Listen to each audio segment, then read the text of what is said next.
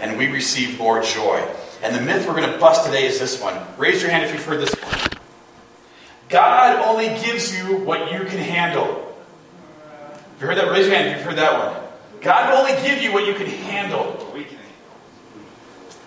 Man, I love that. I've been looking forward to this one for a long time. Man. And the origin of the myth is actually a Bible verse. It's from 1 Corinthians 10. It says this: "No temptation has overtaken you except what is common to mankind. And God is faithful. He will not let you be tempted beyond what you can bear. But when you are tempted, He will also provide a way out so that you can endure it." And that's the basis of the saying, God will only give you what you can handle. It comes from that Bible passage right there. And like all myths, there are some elements of truth to it. I think it's meant to be like encouraging, right? You know, like the water boy. You can do it, right? Just buck up, little buck camper. You can do this. It's going to be okay, right? That's what it's meant to do. That's the intent of the phrase. And there is truth that there's nothing in this world that you can't get through. That's true. But aren't you looking for more than just getting by? Aren't you looking for more than just surviving? Aren't you looking for a word of hope? And let's face it, God will only give you what you can handle is oftentimes not that hopeful. Because what usually happens is, like, you're going through a tough time, and you're like, yeah, this is happening, and then this is happening, this is happening. And some well-intentioned but ill-informed myth informer says, well, you know, God will only give you what you can handle. So you can do it. Great. That feels horrible. So let's bust some myths here. We're going to bust this myth so that you can have greater hope and greater joy. And the first is this. The text that it comes from isn't about the hard stuff in life. It just isn't. It's not about the day when you get laid off. It's not about the day when you're not getting a paycheck anymore. It's not talking about that. It's not talking about that time when the phone rings and the awful news comes over the phone lines or cell phone, right? It's not talking about that stuff. It's talking about temptation. That's the context of the verse. You will face no temptation that you can't handle. The temptations in life that come your way, God has given you every tool you need to say, you know what, Lord, thank you, Jesus. I'm walking away from this one. There's no temptation that you can't handle. And in fact, Jesus Christ has faced every one of them already and has defeated them. So that's what the verse is actually about. It's not about the hard stuff in life, the stuff that just overwhelms you at 2 a.m. and you can't fall asleep. And you wonder how the next day is going to come and how you're going to get through it. It's not talking about that stuff at all. Because here's the truth. Sometimes there's stuff in your life that you can't handle on your own. You can't. In fact, the Apostle Paul talks about that in 2 Corinthians chapter 1. He says this. He's writing to the church in Corinth. And he says then, "We do not want you to be uninformed, brothers and sisters, about the troubles we experienced in the province of Asia. We were under great pressure, far beyond our ability to endure, so that we despaired of life itself. Indeed, we felt we had received the sentence of death. But this happened that we might not rely on ourselves, but on God, who raises the dead. He has delivered us from such a deadly peril, and He will deliver us again. On Him we have set our hope, that He will continue to deliver us. And as you help us by your prayers." Isn't that cool? Paul writes to the church in Corinth and says, we were done for. We were in trouble, and I didn't think we were going to get out alive. And God spared us, and your prayers helped. Don't ever doubt the power of God answering prayer. Keep praying. Then many will give thanks on our behalf for the gracious favor granted us and answered prayers of many. So Paul says, there's stuff in life that you go through and you can't handle it. And sometimes it's the hard stuff that happens to you and that God allows. Because we live in a world where God allows people to act. So we're not evolutionists. And a strict evolutionist believes, if they're consistent with their thinking, and most aren't, but the ones who are consistent with their thinking acknowledge that if there's evolution is true, then all behavior is predetermined. Because behavior is biological. We're not evolutionists, we're creationists. We believe that God created heaven and earth and everything in it, including you. And so we believe that you have the ability to choose. That God gives you the dignity of choice. And sometimes people choose bad things, and bad things happen. That happens a lot. But sometimes, though, God changes things so that we have to rely on Him. In Judges chapter 7, Gideon is going up against this group of people called the Midianites. And he raises an army of over 30,000 men. And God says, too many. They're facing the Midianites who are also in the tens of thousands. And God says, if you win, people will praise you, Gideon. So this is what I want you to do. I want you to ask everyone who's afraid, if you're anxious about going into the fight, you can go home. Most generals don't do this. And Gideon is faithful. He obeys. 22,000 are like, bye-bye. Gideon's left with about 10,000. And God says, still too many. This is what I want you to do, Gideon. I want you to take everyone to the river and have them drink from the river.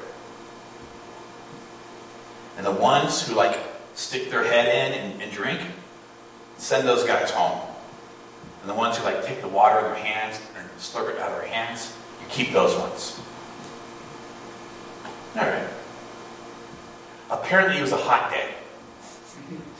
Because I'm telling you, these guys stick their head in the water. And Gideon's left with 300. 300 against tens of thousands. And God says, that'll do. God sends them into battle. They do a sneak attack at night. They surprise the camp. The camp's in chaos. They end up fighting each other. Gideon and the Israelites are victorious. And God is glorified. So there are times in your life when you will come across things that you cannot handle on your own. God does not give you only what you can handle. He doesn't. So what does He give? He gives grace. These great words, the Apostle Paul. Apostle Paul, who Jesus Christ revealed Himself to.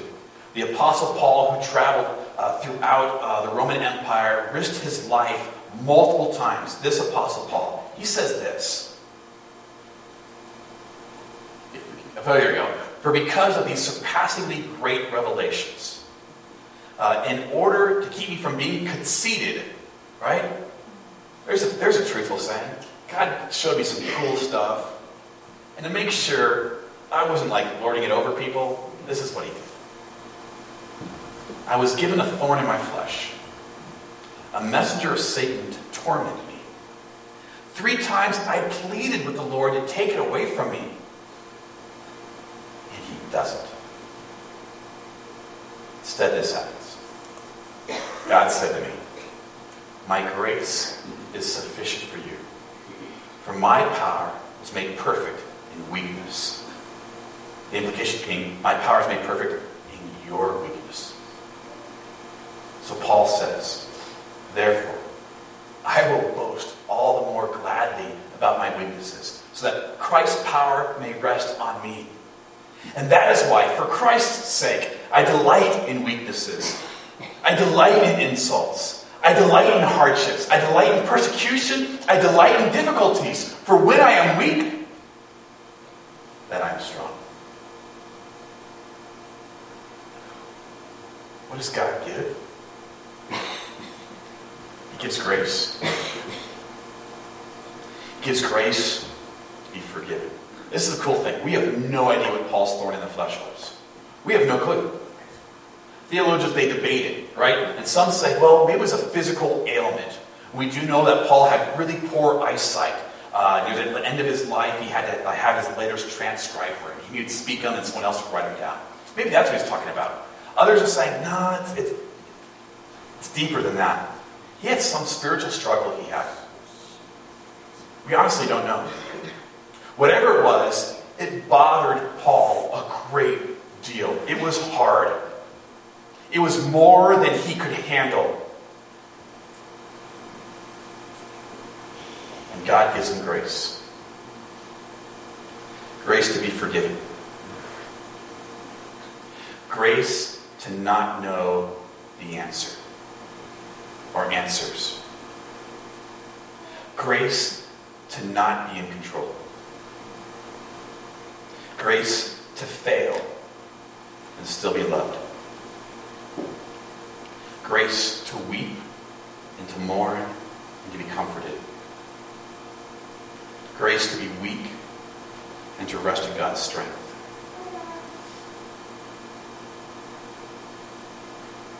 And grace is a beautiful thing, but it's not an easy thing. It's easier to be in control. It's easier to be right. It's easier to have all the answers. It's easier not to fail. That's easier. What God gives is grace. Grace to fail and still be loved. A grace to sin and still be forgiven. Grace to be uncertain about the future, to not know the answers, to not know where the next paycheck is coming from, and to be afraid and rest in His strength. It's beautiful. It's harder. Jesus, as Paul said about Jesus, nothing will separate you from the love of God. Neither height, nor depth, nor anything else in all creation will keep you away from God's love for you in Christ Jesus our Lord. That's grace. That's what God gives you. But He gives something else as well. He also gives community. One of the values here at Gracious Savior, we often say this, is God won't give you anything that we can't handle. That's what we believe here. God will not give you anything that we cannot handle. So one of God's gifts to you is me. And Nick, and Sophia, and James, and Jeannie, and Kira, and Heather, Linda. You are God's gifts to each other. And we'll hit this later on in the next myth. But the other myth is that I can worship God in nature. We'll tackle that one later. I'll give you the preview of it. Sure you can. But you missed out on the gifts. And there are people here whose gifts that you need. And there are people here whose gifts that you have that you need to give them. Because one of God's greatest gifts is community. And God will not give you anything that we cannot handle. And we are intentional and purposeful about this. This upcoming Sunday, we're having a voters meeting, and we'll vote on the budget. And one of the budget is the food budget. We have a fellowship budget. We spend $3,500 a year on coffee and donuts. That's ridiculous. And we're to keep on doing that. So after church, you'll stick around and have some bad coffee and a good donut and say, hey, how are you doing today? And you'd be like, I'm doing fine. How are you doing today? And you can say, well, I've had a tough week. You go like, oh, I'll pray about you for that. Let's pray. Amen. That's community. We're intentional about it. We're having a Super Bowl party. Why? So we can have community. and cheer for the Rams. Yes. Sorry. That's why we do it. We have a ski group, so you can crash and someone can help you up. That's why. That's what we do. Because God won't give you anything that we can't handle. And I want to encourage you to be intentional in community. Whether that's hanging out after church 5 extra minutes. Maybe it's just that. Maybe it's doing one of our Bible studies, our community groups, or getting active in one of those. Maybe it's having a friend that you say to a friend, a good close friend, hey, I want to give you permission to hold me accountable in my walk with Jesus. I want to give you that permission. That when you see me going this way, you have my permission to kick me back. Because I know you love me and I know God loves me, and that's what I want to do. Maybe it looks like that. What does community look like for you? Because if you're walking through life and going, I got stuff in my life I can't handle, maybe God's kicking you towards community. And a group of people who say, we're going to walk with you. And we don't know the answers either. But we'll walk with you through this. And Jesus Christ walks with us. And Jesus Christ, who died on a cross, who was made completely helpless, nailed to 2 pieces of wood, completely out of control, completely at the hands of his oppressors and those who would torture and kill him, so that you might have grace, so that you might know that nothing will separate you from God's love, so you might be put together in a community of people following Jesus, stumbling and tripping and skiing into trees, but still following Jesus, wherever he might be. And Jesus goes crazy places.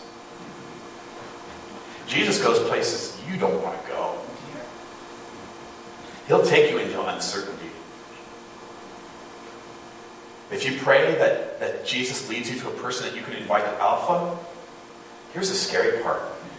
God will answer that prayer, and then you're stuck with it. And it'll keep you up at night. You'll be like, I have to talk to this person, and I so don't want to. I'm so afraid. Jesus will lead you places where you don't know the answer, and all you can do is rely on him.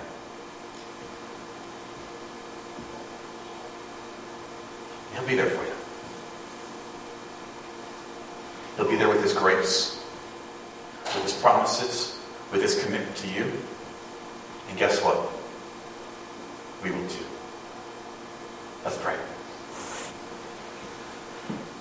Lord Jesus, thank you. Thank you for this group of people here that you have gathered together. Lord, we come from different places and different backgrounds. And you bring us all together in this weird conglomeration of people who have one thing in common. It's you, Jesus. There's one thing that every single one of us here have in common. It's just our need for you. And so, Lord God, thank you. Thank you for bringing us together. And thank you for bringing us together under your cross. We, Lord, have failed. Lord, we failed in our fearfulness and our lack of faithfulness. We have failed in our lack of calling to be your people. We have failed to walk with those around us, Lord God. But you never fail. And you never leave. Lord Jesus, thank you. We ask for your Holy Spirit to move within each and every one of us here, to follow you wherever you lead,